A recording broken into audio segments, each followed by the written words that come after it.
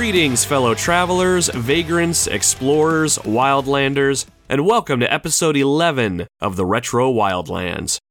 My name is Nomad, and this is my gaming podcast where I like to share my thoughts and experiences with a video game that I've discovered or rediscovered while roaming the gaming wildlands.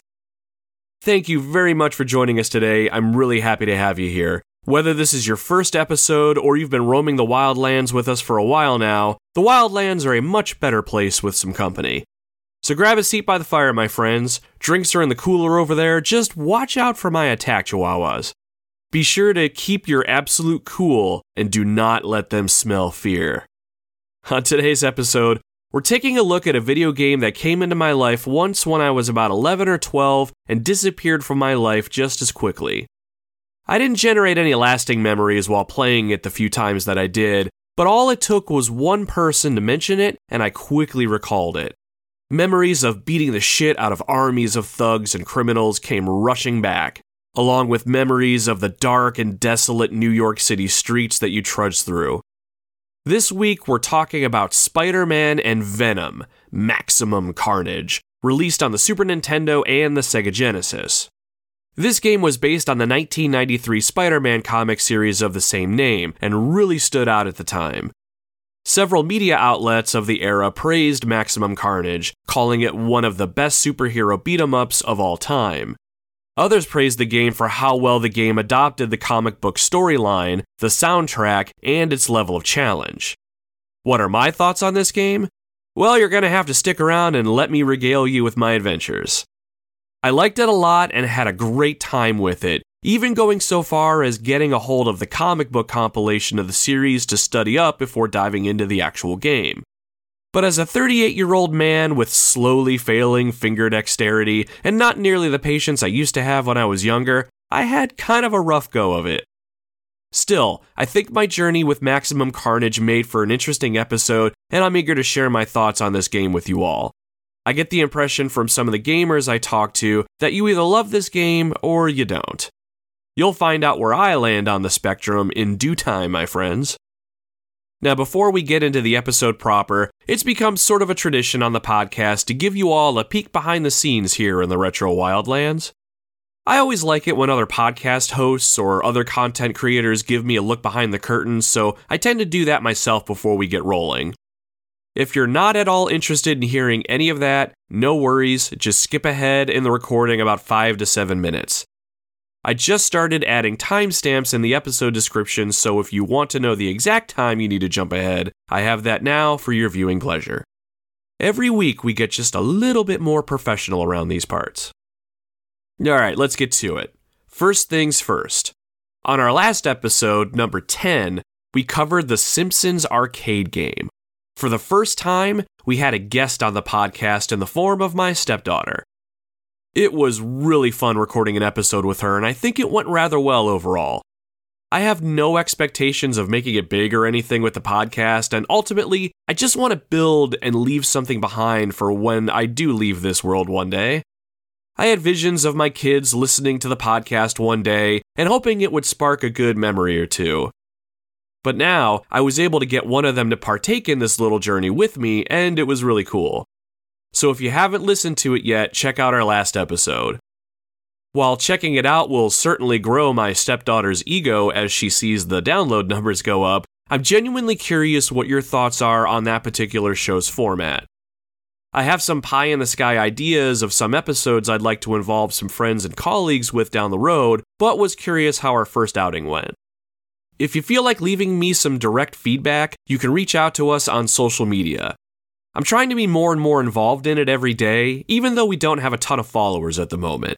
But if you want to reach out to me directly to offer feedback or just shoot the shit, you can hit me up on Facebook, Twitter, or Instagram. You can find us at Retro Wildland on all three of these platforms. Speaking of social media, I'm trying to think of ways to leverage that for the show more.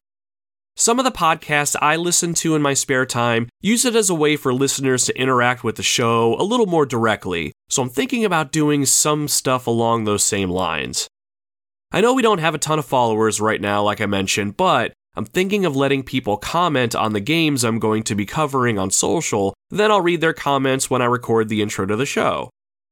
I know I really like it when shows do things like this, and I hope it doesn't come across like I'm stealing their goods or anything, but I'd love to give anyone who wants a way to interact with the show a means to do that.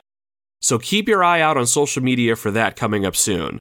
If you aren't following us on Facebook, Instagram, or Twitter, now's the time to consider it. Plus, if nothing else, I'm trying to be more cognizant of posting things on there that I hope are mildly entertaining. We have show updates, gaming comics and memes, photos of my adorable puppies, and I just started posting photos of some craft beer next to bits of my gaming collection. So I'm hoping there's something for everybody. Oh, and that reminds me too. For you returning eagle-eared listeners, you may have noticed I changed up the intro to the podcast a little bit. I said, "This is my gaming podcast where I like to share my thoughts and experiences with a video game that I've discovered or rediscovered while roaming the gaming wildlands." When I first started this podcast, my original intent was to talk about the games that I grew up with and some modern games that I've played. So far, we have 3 episodes now where I've played new-to-me games for the podcast based on recommendations or whatever I'm feeling like playing at the moment. Our Castlevania, Metroid Zero Mission, and now this Maximum Carnage episode are perfect examples of this. While I love the idea of leveraging the games I grew up with, I'm having a blast going off script and just playing something new and letting you all know my experiences about it, for better or worse. In this way, I'm truly roaming the gaming wildlands. It feels like the show is just naturally going to go down this road on its own, so I figure I'm just going to embrace that mentality going forward. I have a list of about 100 or so games that I've played growing up and games that I've played recently that I think I can make good episodes out of, but there are still plenty of games that I haven't played. The backlog struggle is absolutely real. I missed out on a ton. And this podcast is going to be my chronicle of my adventures. And you are all certainly welcome to come along for the ride. So now on that note, what have I been playing? With Maximum Carnage wrapped up, I'm continuing with Toe Jam and Earl on the Sega Genesis, and I'm playing Twisted Metal on the original PlayStation. While I've enjoyed replaying Twisted Metal, I don't know if the original game has enough for me to make a full podcast episode out of. I'm actually considering playing other games in the series and potentially doing a show on the Twisted Metal series as a whole. But that may not be for a while, so for now, Twisted Metal is on the back burner. And speaking of on the back burner, I'm going to suspend my replay of Final Fantasy VII for now. I want to do an episode of the podcast on it, but the more I play it, the more my mind goes to Crisis Core, Final Fantasy VII for the Sony PSP. Crisis Core is the prequel to Final Fantasy VII, and in case you haven't heard, they are remaking it. It will be called Crisis Core Final Fantasy VII Reunion, and it's set to release on December 13th, 2022. I will be buying this game when it launches, and I thought it would be cool to do a podcast episode on the original before the remake drops. I played so much of the original on my PSP, and it was one of the games that convinced me to purchase that little handheld system way back in the day. So I'm going to boot up that one here in a week or so and chew on that for a bit and get a show out before the year's end. At least that's my goal. As for some other games, now that the temperature is starting to drop here in Ohio and Halloween is coming up, I'm thinking scary games. I really don't want to be that podcast that does all the scary games because it's coming up on Halloween, but I can't help what I like. I think I mentioned it last week, but I'm fixing to revisit Dino Crisis on the original PlayStation. It's Resident Evil, but with dinosaurs, and it is as awesome as it sounds. I've also gotten the itch to go back and replay The Last of Us, and I think that game perfectly fits this Halloween-ish mood coming up. Aside from that, I never did finish The Last of Us Part 2, and I need to get that done before I somehow get that game spoiled for me. So needless to say, I have a decent amount of games on my mind. And every time I look through my vast library, I see something else that catches my eye. So who knows, by this time next week I might have some others on the radar. There's just way too many games to play, but I guess there are worse problems to have, right? So on that note, I think it's time to wrap up the intro and get down to business. Let's talk Spiderman and Venom Maximum Carnage. Released in North America on September 16, 1994, right after the Maximum Carnage comic series, which released between May and August of 1993, we play as either Spider-Man or Venom as we track down Carnage, who is rampaging up and down New York on a massive killing spree with no end in sight. Carnage, who is an extraterrestrial symbiote like Venom, is gathering multiple supervillains to his cause. Supervillains like Shriek, Doppelganger, Demogoblin, and Carrion. Hopefully I pronounced all those names right. Carnage has no plan, however. After killing everyone in the Ravencroft Asylum where he was held, Carnage wishes only to continue killing and to cause as much damage as he possibly can.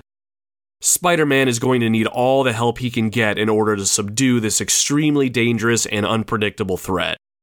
He'll even have to team up with his old nemesis Venom if he wants to even have a chance at success. However, just those two may not be enough to see Carnage defeated. We'll need the help of heroes like Captain America, Cloak and Dagger, the Black Cat, Iron Fist, and more if we're going to be successful. So saddle up, Wildlanders, break out the spandex, fine-tune your spider senses, and get ready for a fight. Carnage won't be going down easy, and it's up to us to put an end to his slaughter.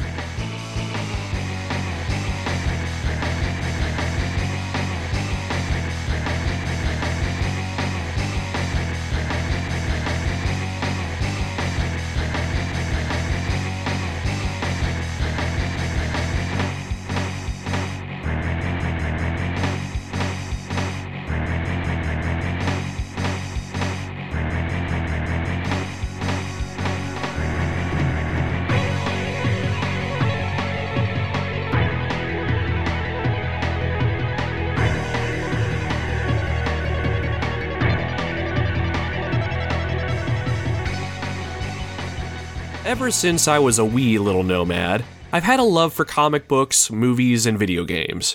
Of those three, comic books were the hardest for me to come by and ultimately stick with.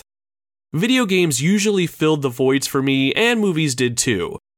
Some comics I did get my hands on were just enough to wet my whistle, but not enough for me to want to dive headfirst and gather up more of them. Cartoons from the 80s and 90s like the Teenage Mutant Ninja Turtles, the X-Men, and the Spider-Man animated series were more than enough for me to get lost in their worlds. While I've amassed a small, humble pile of comics as I've grown up, it was mainly the old animated shows that got me interested in many of the comic book heroes that we know today. I think it was mainly these shows that made me favor Marvel Comics over DC or any other brand. Thinking about today, there's plenty of superhero content out there now. I believe it was the movie Iron Man starring Robert Downey Jr. that released in 2008 that officially kicked off the Marvel Cinematic Universe as we know it. With movies releasing pretty steady over the following decade, there was no shortage of content. But before that, Tobey Maguire starred in Spider-Man in 2002. When you take this movie and combine it with the old Spider-Man animated series, I was pretty flush with Spider-Man content. He quickly became one of my favorite characters. I always appreciated the fact that Spider-Man wasn't just a strong superhero with powers and can do extraordinary things. I liked that he was human, just like me. He was young, trying to make his way in the world, trying to balance going to school, personal relationships, and trying to do what he thought was right. He was humble and naive, but he was raised to do the right thing, even though it may not make sense to do it in that moment. He learned that, with great power comes great responsibility. It's a little corny to say out loud, but sometimes when I didn't know what I should do in a certain situation, I would wonder what Spider-Man would do. What would Peter Parker do? Spider-Man's stories helped guide me through my childhood in a lot of little ways. As an adult, the stories that resonate the most with me now are the stories where Spider-Man sometimes struggles with what's right and wrong and that fine moral line. I certainly don't relish it when Spider-Man has to find himself at a moral crossroads, but it makes his character that much more compelling and that much more relatable to me. And I think that is a great segue into Spider-Man and Venom, Maximum Carnage. Both the game and the comic book series. I think what enhanced my experience with this game was going back and reading through the comic book series. Though it's not absolutely necessary to enjoy the game, it does enhance the experience quite a bit. Before we examine the parallels here, let's see exactly what it is that we're working with. So, what is this game? Spider-Man and Venom Maximum Carnage is a 2D side-scrolling beat-em-up based on the comic book series of the same name. You play as Spider-Man, and your mission is to find and defeat Carnage, an alien symbiote like Venom who has just escaped from the Ravencroft Asylum after murdering just about everyone within and wants nothing more than to sow the seeds of death and destruction all across New York City in the process. I don't remember the actual count offhand, but I believe the game contains around 24 stages, where you'll be battling multiple thugs and goons, as well as a mixture of supervillains, all intent on squashing you flat with the sports section of the local newspaper. Spider-Man doesn't go it alone, however. Venom joins you, and you can play as him in some sections of the game as well, but since the game is pretty true to the comics, Venom doesn't show up until a few stages in. What makes this game different from other beat-em-up titles is, well, you're playing as superheroes. You can swing your way across the screen, bind your opponents with your webbing, and even crawl on walls. There's a few unique mechanics at your disposal too that will give you the upper hand against your enemies. You'll also have a few allies you can call upon to even the odds when things get tough. Allies like Captain America, the Black Cat, Cloak and Dagger, Firestar, and others, so there is no shortage of options when it comes to laying the smackdown on the forces of evil. Now, before we get into the game itself, I did want to spend some time talking about the comic series and how it translated to the game itself. When I first started playing this game again last week, I was doing some research on the side and discovered that there was a compilation of all 14 Spider-Man comics that make up the Maximum Carnage storyline. I noticed pretty quickly in the game itself that the story cutscenes in between stages were actually comic panels pulled right from the actual comic book itself. I thought it was really cool, and it made me want to grab the comic series to study up on. Now, obviously, you aren't going to be able to shove 14 comic books worth of story into a 1990s video game, but the comic series made a perfect backdrop and basic story for the game. And while reading the comic series beforehand isn't mandatory at all, it absolutely enhanced the overall experience for me. Like I mentioned before, in the comic, Carnage escapes from Ravencroft Asylum and goes on a killing spree. While Carnage is making his escape, he comes across another inmate at the asylum named Shriek. Shriek is absolutely infatuated with Carnage and can't help but cheer him on as he kills everyone around him. Shriek is eager to join Carnage on his slaughter circuit and asks him to take her along with him. Carnage finds a sort of sick kindred spirit in Shriek, and they both make their way out of Ravencroft together. Shriek falls head over heels in love with Carnage, and the two of them vow to stick together and bring as much chaos and death to New York City as possible. Very soon after this, they come across who they think is Spider-Man. They rush in to attack but find that it isn't Spider-Man at all. They've actually come across Doppelganger. Doppelganger is an almost mindless clone of Spider-Man, but much more vicious, sporting 6 arms, talon-like hands, sharp teeth, and webs it can shoot that are razor sharp. It is anything but our friendly neighborhood Spider-Man. Shriek immediately takes a liking to the creature, and while Carnage resists at first, he allows Doppelganger to join their group, and the three of them begin their reign of terror upon the citizens of New York. Eventually, the news of Carnage breaking out of Ravencroft and leaving multiple bodies in his wake makes it to the ears of Spider-Man. Spider-Man, who just got done telling his wife Mary Jane he would take a break from being Spider-Man due to how much danger he seems to find himself in, quickly suits up to confront Carnage and go put a stop to him. The story pretty much takes off from there, but what I found most fascinating about this story is Spider-Man's moral conflict at the center of it all. Venom, one of Spider-Man's enemies, also gets wind that Carnage is free and comes to New York City to try and stop him. Carnage was created from Venom, and because of this, Venom feels as though he must destroy Carnage at all costs. Spider-Man understands that he may not be able to defeat Carnage alone, and realizes that Venom is an ally that makes the most sense. However, Spider-Man can't get behind Venom's ultra-violent tendencies, and this causes a huge rift between not only just those two, but the other superheroes that join the fight. I really enjoyed this part of the comic book series. Spider-Man was always the type of person to do the right thing, even when doing the right thing didn't make sense. However, Carnage is pure and utter evil, and goes about killing innocent people for no other reason just to cause chaos and mayhem. It's pretty clear that Carnage won't be contained, since he was able to escape last time, and Carnage is playing for keeps. Spider-Man is already struggling with the idea that he just keeps fighting and putting away the same villains over and over at the beginning of the comic series, and how he's faced with an enemy that may not be able to be contained at all. What's the alternative? Well, Venom knows the alternative. He intends to kill Carnage and anyone who gets in his way. Spider-Man struggles with this through most of the comic series, and watching how he struggles with doing the right thing and going against his moral code was probably the most entertaining thing about all of it for me. It's one reason I like Spider-Man as a character so much. Just because he has superpowers or a sense of responsibility doesn't mean he's always going to win the day. There are real consequences and struggles when it comes to the choices we all make as human beings, and seeing Spider-Man struggle with them like he did really captivated me as a reader. I was rooting for him to just go against his code and end the obvious threat to human life, but I also believe Spider-Man was right and that killing is something that should be absolutely avoided. It was an interesting tug and pull as the dark parts of the comic's plot took shape. As Spider-Man hesitated, more people ended up getting hurt and more lives were lost. So at what point do you stick with your moral code or throw it out the window? Now, I could go on, but that's the basic premise of the comic book series. Over the course of 14 comics, this series would play out.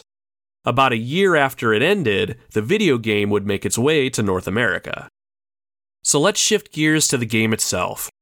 Normally I'd get into the gameplay first, but I want to talk about the presentation while the plot of the comic book series is fresh in our noggins. So like I said, the entire comic series wasn't able to fit into the game, but the basic premise remains. When you start the game up for the first time, you're met with a comic book style cutscene that shows Carnage making his escape from Ravencroft. All the cutscenes are actual comic panels from the comics transported into the game. Some finer details might be missing, but that does not matter. They look absolutely awesome and they set the stage perfectly. In between each stage, you're given more of the story to explain what just happened and why it is you're fighting where you are. Even though the game dumbs down the overall story considerably, it's still fun to watch unfold, and I found this to be the biggest incentive for completing levels and pushing forward. Now, if I didn't mention this before, I ended up playing Maximum Carnage on the Super Nintendo, and the graphics overall were very much on point for the time. What the Super Nintendo did a little bit better than the Sega Genesis is that the comic book panels weren't just still images. Some of the characters on screen or other objects moved in and out of frame in such a way that it looked like multiple panels were happening at once, if that even makes sense. The in-game graphics, while not perfect, had a very comic book feel to them. Characters animated well enough, and you had a good amount of color in them. Now, remember how dark in tone the comic book story itself was? I felt like the environments of the game helped encapsulate that dark and foreboding tone pretty well. City streets were dark and gloomy, and interior locations were void of any vibrant colors. The only downside to this, though, is that many of the environments started to bleed together, and none of them really stood out compared to the others. Some of the environments and stages were reused as you play, so bad sometimes that the game has you going back to your left when normally a beat-em-up has you continually traveling to your right. I remember games like Final Fight would have several different stage backgrounds or areas that changed as you moved. In this game, though, the stages aren't at all diverse and they are not dynamic, so that was just a little bit disappointing. Oh, one small thing about the presentation that I really liked. Hitting an enemy would create your typical pow and thwack word bubbles above them, and that never got boring to see, so bonus points there. Now, one thing we can't forget to mention is the soundtrack to this game. In my opinion, the soundtrack is awesome. Now, I might get some flack for this comment, but I'll risk it. While the soundtrack is great, and I loved listening to it, I am not 100% convinced it is the right soundtrack to this game. The band Green Jelly is responsible for this soundtrack, the 90s of all 90s rock bands. Ever hear them? My kids know them. They sang that Three Little Pigs song. If you've never heard of that song, bounce over to Spotify or wherever you get your music and look it up. It is fantastic. Now, if you've listened to that, or already know who Green Jelly is, you're probably thinking one of two things like I did when I first realized that they did the soundtrack to this game. On one hand, I was absolutely stoked. They're a pretty decent rock band and their music is just as decent. I assumed going into the game that they probably did a pretty good job with the soundtrack. But on the other hand, I was confused. When I think of Spider-Man or any other Marvel hero, I do not think of Green Jelly or rock music in general, really. So while I think the music on offer here is pretty good overall, it just didn't seem to fit the game for me. Now I know Carnage is the type of character that just seems like he would lend very well to heavy metal. Keeping that in mind too, it just didn't seem to fit for me. And again, I'm sure it's just an unpopular opinion, but whatever. I'd be curious to see what you all think though, especially those of you who have already played this game before. I could be thinking too deep into all this for all I know, but that reminds me too. While the music is catchy for what it is, there really isn't a lot of it. If I counted right, I only picked out about 5 unique tracks when you're playing the actual game, and that was about it. Basically, the music was good, but it got repetitive really fast. Okay, let's shift gears to the overall gameplay. There's more I want to touch on regarding the presentation, but I want to leave some of that stuff near the end. Let's talk about gameplay basics. Spider-Man is a pretty nimble character, and that is displayed here fairly accurately. Moving yourself around the screen is very fluid and smooth, and the controls overall are pretty tight. Your basic attack uses your fists, and if you hit the same enemy enough, you'll string together a satisfying combo. You can jump in most directions and attack while you do that. You can even do a backflip that will damage the enemy closest to you, allowing you to get in a free hit and evade to safety, which is essential for some of the boss encounters. You can double tap the directional button forward to dash, and while dashing you can ram your enemies, knocking them down, which is excellent for crowd control. Now, what would a Spider-Man beat-em-up be without the ability to use your webbing? Being able to shoot Spider-Man's webbing really expands your toolkit and gives you more options when dealing with your enemies. First thing you can do is shoot a web bolt straight out in front of you. If it connects with an enemy, it will bind them in webbing for a short amount of time. I found this useful to just keep an enemy in place so I could go over to it and start beating the crap out of it unopposed, but I actually found more use for this ability when I was being surrounded. I'd toss a web bolt out to someone that was in front of me with that classic thwip sound, and while that punk was tied up for a second or two, turn my attention to the jerk who was coming up behind me. This move wasn't super effective on some of the supervillains you come across, and it's completely ineffective on some larger enemies, so it did have its limitations.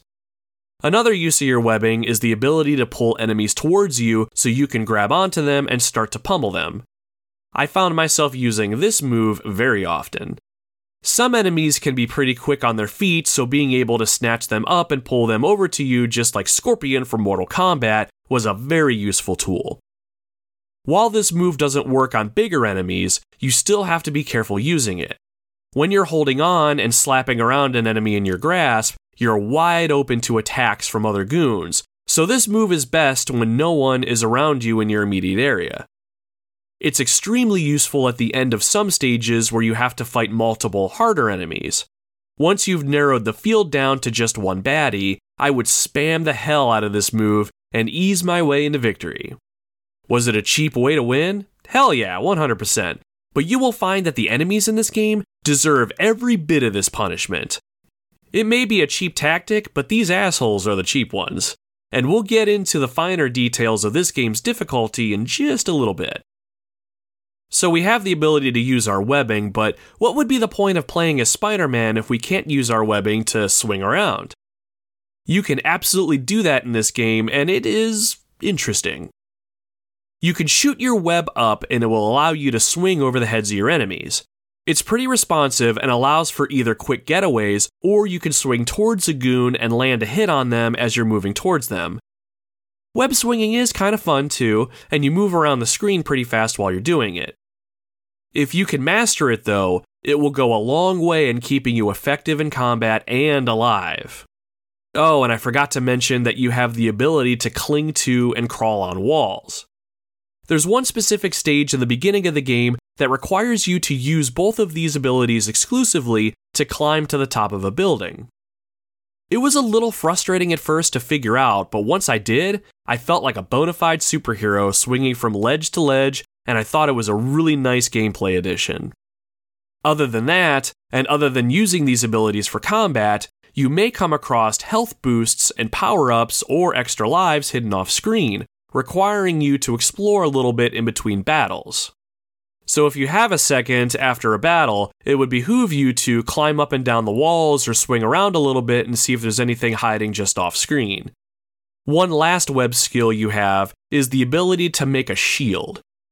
While it's kind of cool in theory, I never used this ability. Using the shield requires you to stand still, and I learned pretty early on that mobility is key in this game. When multiple enemies are on screen, their default behavior will be to surround you and beat you down from both sides. You may be shielded from the front, but you won't be able to watch your back very effectively. I made it a point to either use my webs to immobilize the enemy or use them to increase my mobility. As long as I was mobile, I had a much better chance of staying alive.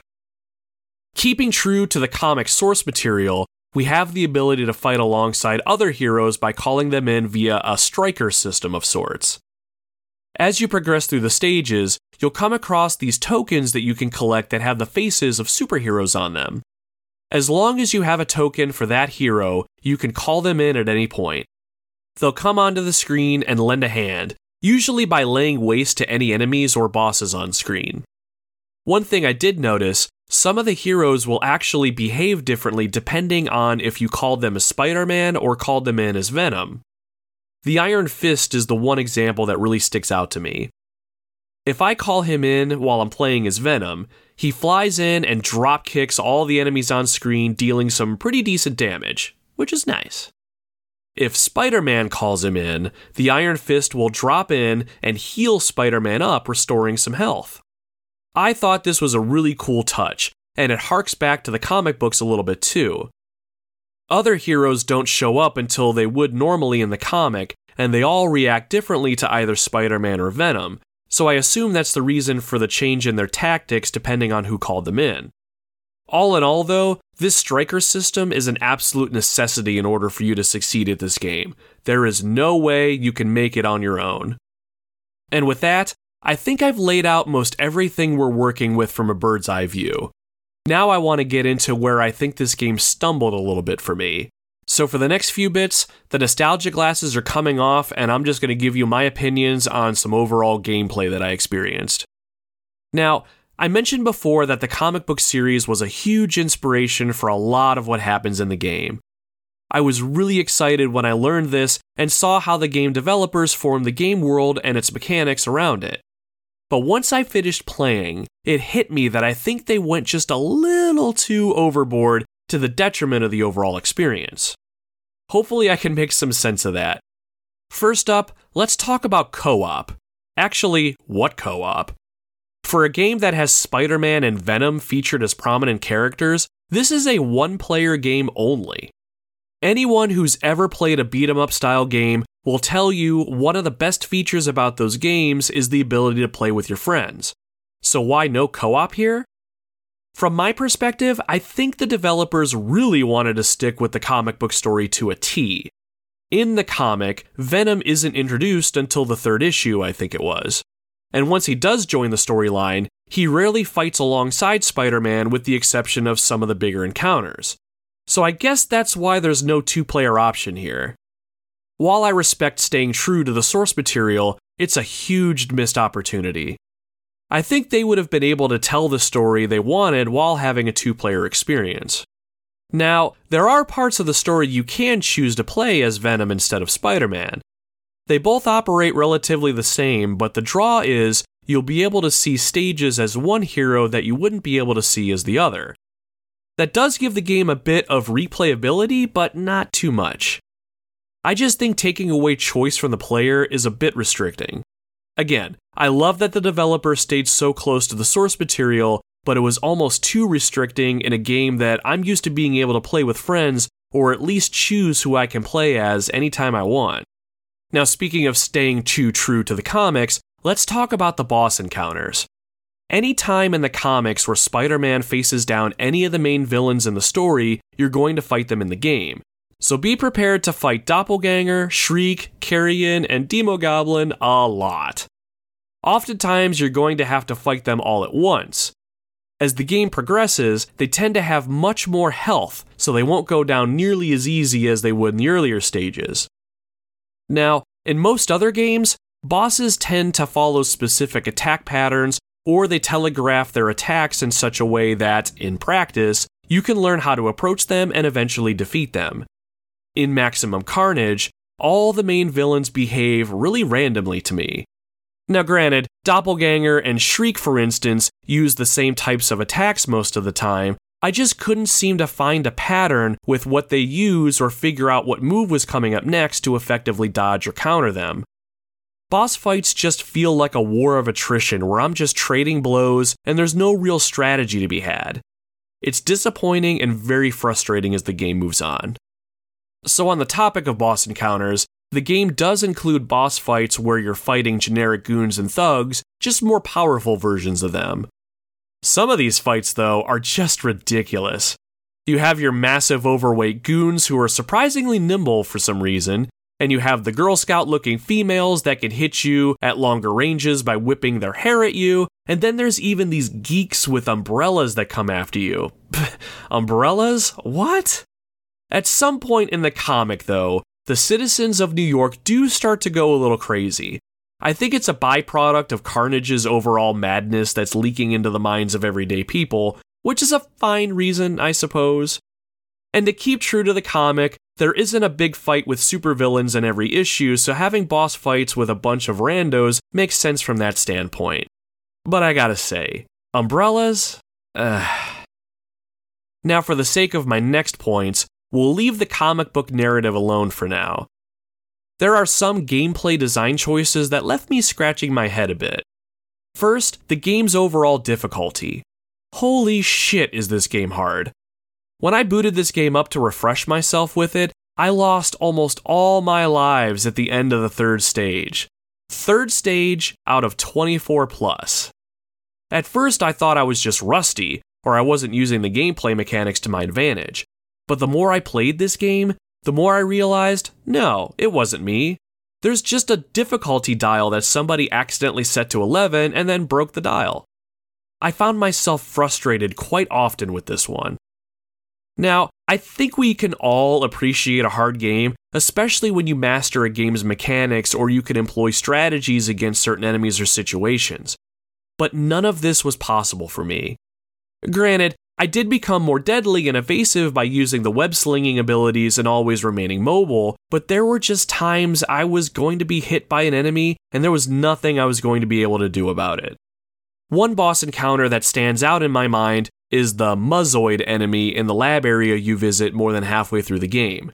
This brick shithouse is a robot-looking thing that's twice your size and very difficult to jump over or swing past. All it has to do is hit you 2 or 3 times if your life bar is full, and that's enough to take you out. And something this big is surprisingly fast. It barely telegraphs its moves, it's immune to your spider webs as far as I could tell, and hitting it doesn't stop it from moving towards you. The sound it makes when you hit it is really like you're just pounding your fist up against a metal drum. It never felt like you were actually damaging it. I started to think maybe there's a strategy that I need to deploy that I'm just not seeing. I tried differing approaches, different tactics, different movesets, and eventually I did take it down, but I never felt that sense of accomplishment when you finish a tough fight. I actually felt kind of cheap. The tactic that did work was just me dashing towards it, shoulder ramming it, backflipping away, and repeating. It took forever to kill doing it this way, but I eventually did. It was just a very disjointed encounter. I died here so many times and had to restart my whole run-through several times because of this boss. After about the 7th time of restarting the game and getting to this point, I was considering quitting the game altogether. Luckily though, I persisted and carried on and eventually beat it. I was not happy about it though. The difficulty in Maximum Carnage gets further compounded by some interesting choices I thought the developers made in some of the other gameplay elements. Most of the other beat-em-ups I've played allow you to use a continue if you have one and get right back in the fight right where you died continuing the level. If you have to use a continue in this game, you'll go all the way back to the beginning of the stage that you were in. That was very frustrating for me, especially if you died in a boss encounter, then had to play the entire level all over again. Maybe I'm just bitching and I just suck at this game, but that annoyed the hell out of me. Oh, and how you heal yourself is another matter altogether. In most other games like this, you can find destructible items in the environment. Boxes, trash cans, steel drums, things like that. Inside, you might find a health item like a chicken leg or something just as appetizing. In Maximum Carnage, health power-ups are usually found after you defeat an enemy. The problem here is, the action is so fast-paced and you're trying to stay mobile, you're going to pick up a health item when you didn't mean to, guaranteed. The nice thing about breaking open an item in the environment is you're choosing when to expose that power-up and when to use it. Teenage Mutant Ninja Turtles: Turtles in Time did it a little bit different. Pizza power-ups were already lying out for you to grab, but they were obvious and you had a better chance to avoid them until you needed them. It was nice to see them coming up ahead of time too, so you could plan out how to use them. So if you were taking some extra hits, it's fine. You got a pizza power-up waiting right there. You don't have to hope an enemy's going to drop it. If Maximum Carnage took either of these approaches, I think it would have gone a long way in reducing the overall difficulty. Power-ups in this game are few and far between, and you'll often grab them when you don't mean to. Again, maybe I'm just bitching over nothing, but I would moan out loud every time I grabbed a full health pickup when I was already at full health. Such a waste. Now, I don't want to end this episode with all these downers. All in all, there's some good to be had in Maximum Carnage, and even a little genius hidden deep within. So allow me to tie it all together as we get set to wrap up my experience with the game. Even though this game came out 28 years ago, the visuals and sound design hold up pretty well today if I'm being honest. The story cutscenes steal the show for me overall. Digitizing the actual comic book panels from the comic books themselves was a great touch, and I liked how this was how the story unfolded for me. Since I was fortunate enough to buy the compilation and read it before playing the game, it was pretty cool seeing scenes translated into the game, and I could be like, ooh, I remember that panel. I have to imagine that's one of the biggest reasons this game has such a nostalgic following. Other than the comic panel cutscenes, the gameplay itself does look really good. Spiderman and Venom themselves are animated really well, and they have pretty good details for the time. Combine that with the decent detail in the stages you play through, and the game does have a pretty good comic book style feel to it. I'm sure there are games that came out around this time that had better graphics on offer, but what was here really fit the comic book aesthetic, and I really appreciate it for that. The designs of all the other characters I felt could have used a little bit more polish. Sheik looks very disproportionate, and Carnage doesn't look as menacing as I was hoping he would in-game, but I am nitpicking here. Sorry, nitpicking is like my old man's superpower now. Even though the game doesn't have a co-op element, I did want to shout out the superhero striker ability one more time. Not only was being able to call in other superheroes to fly in and either cause massive damage to the enemy or potentially heal yourself, it was just really cool to see all of those characters come to life in the game itself. I'm pretty sure every superhero that helped Spider-Man and Venom in the comic itself was present as a striker character in the game. Seeing them in their 16-bit glory was awesome anytime I called upon them. I may not be up on most of the characters like I am Spider-Man and Venom themselves, but I loved seeing them anyway. Black Cat was really cool to see because I remembered her more from the Spider-Man animated cartoon than anything else. I know of most of the other characters like Iron Fist, Cloak and Dagger, and of course Captain America, but after playing this game, I started to get the itch to go find out more. Now, I might be throwing some blasphemy around, but I have never heard of Firestar or Deathlock before playing this game, and I am eager to learn more about them. Still, all of this to say, it was absolutely amazing to see all of them crammed into this tiny little cartridge so they could have their moment to stomp on evil. Now, even though I already got done thrashing this game for sticking with the comic book source material too much earlier, I do want to say that I like that aspect about this game as well. While sticking too close to the comic tends to handicap the gameplay experience in some ways, I have to hand it to the developers for really sticking to their guns when it came to translating the comic to the overall gameplay experience. It's very obvious they took the actual story into consideration when making this game. We can see that in the comic book style cutscenes, but when it translated to the gameplay itself, I found myself almost impressed. While each stage you play isn't an exact copy of what's happening in the story, the game does follow the story's path.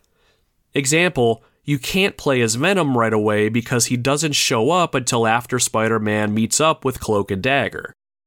You can't call in a superhero ally as a Striker until they've been introduced into the comic book story.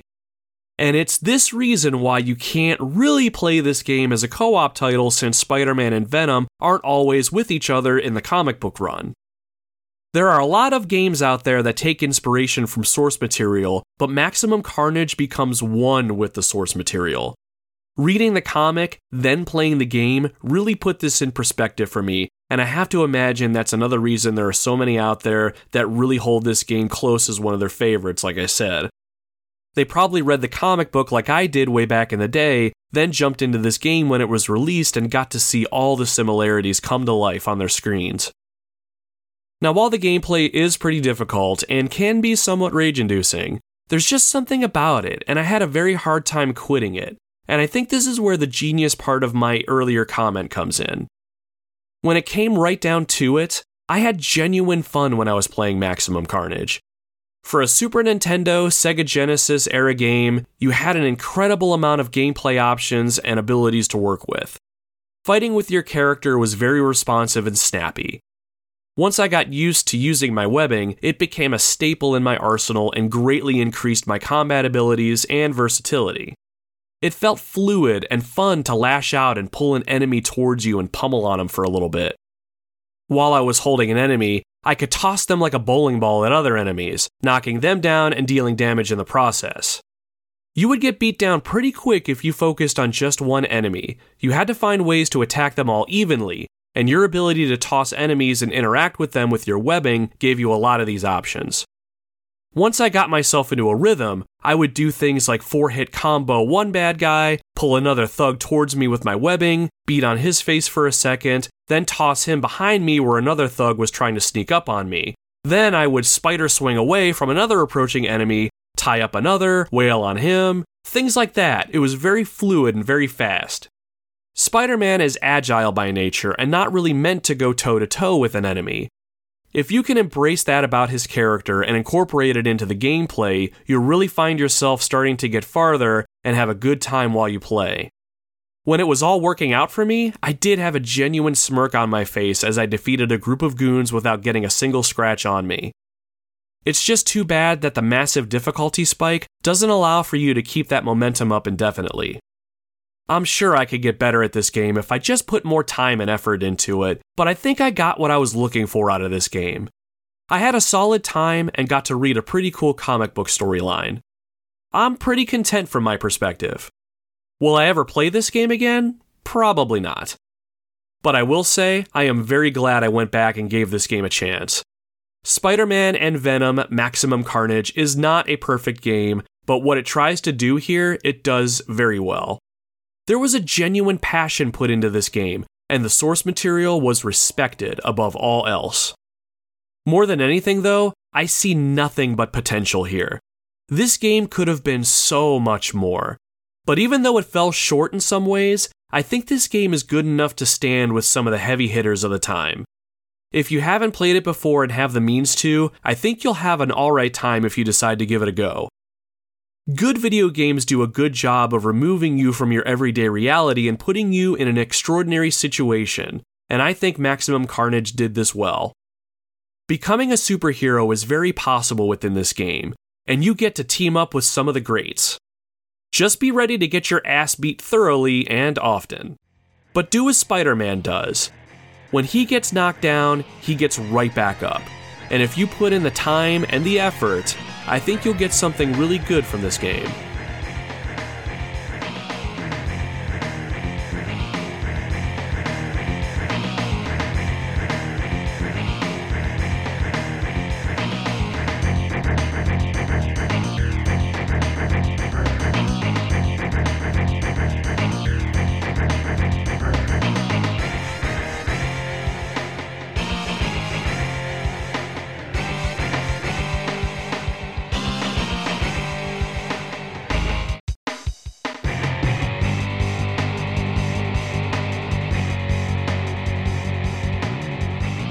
And that is our show, everyone.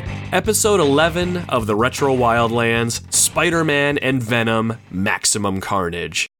Thank you very much for listening to the show today, everyone. I really appreciate it. And a huge shout out to my buddy Tim over on our Facebook group for mentioning this game a while back to me.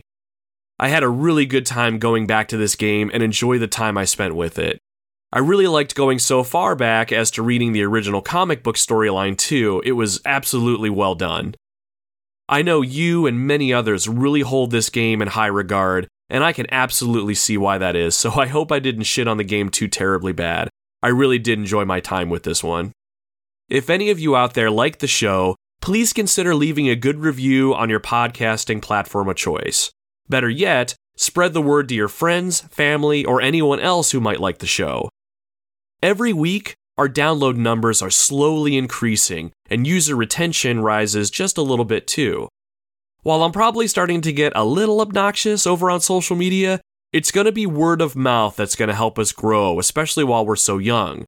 So if you want to support the show or myself in any way, consider letting others you think may like the podcast know about it. And here's an idea. Try talking about the podcast to that guy or gal that you really like. Nothing says icebreaker like talking about a video game podcast, right? Nomad and the Retro Wildlands are not to be held responsible if your attempt to pick up someone fails miserably at the mention of this podcast. And speaking of social media, you can again find us over on Facebook, Instagram, or Twitter at Retro Wildlands. I'm trying to find organic ways to grow our presence over there, so if you haven't started following us, please consider it. I'm still working out how best to use it for the podcast, but if you enjoy pictures and videos of video games, puppies, craft beer, and the occasional meme, there's something for everyone over there. Social media is also the best place to get a hold of myself, so if you want to give me any direct feedback about the show, or you just want to talk, slide into my DMs, as it were. So what's coming up next week? More than likely, I'm going to be talking about Dino Crisis for the Sony PlayStation. The more I think about it, the more I want to go back and play it, and the more I want to talk to you all about it. I've played it over and over again when I was younger, and I think it's going to be a great game to tee up October as we move towards colder weather, longer nights, and Halloween. Plus, it's Resident Evil with dinosaurs. It's going to be fantastic. If Dino Crisis doesn't work out next week, I have a few others in the wings I'm ready to jump on as well. Just head on over to Facebook, Instagram, or Twitter for all the details. Yeah, it's a cheap way for you to go follow me, but hopefully it works. Anyway, thank you all again for joining me in the Wildlands today. I'm looking forward to getting back together next week and share more stories and experiences. Until then, my friends, my name is Nomad, and you can find me roaming the Retro Wildlands.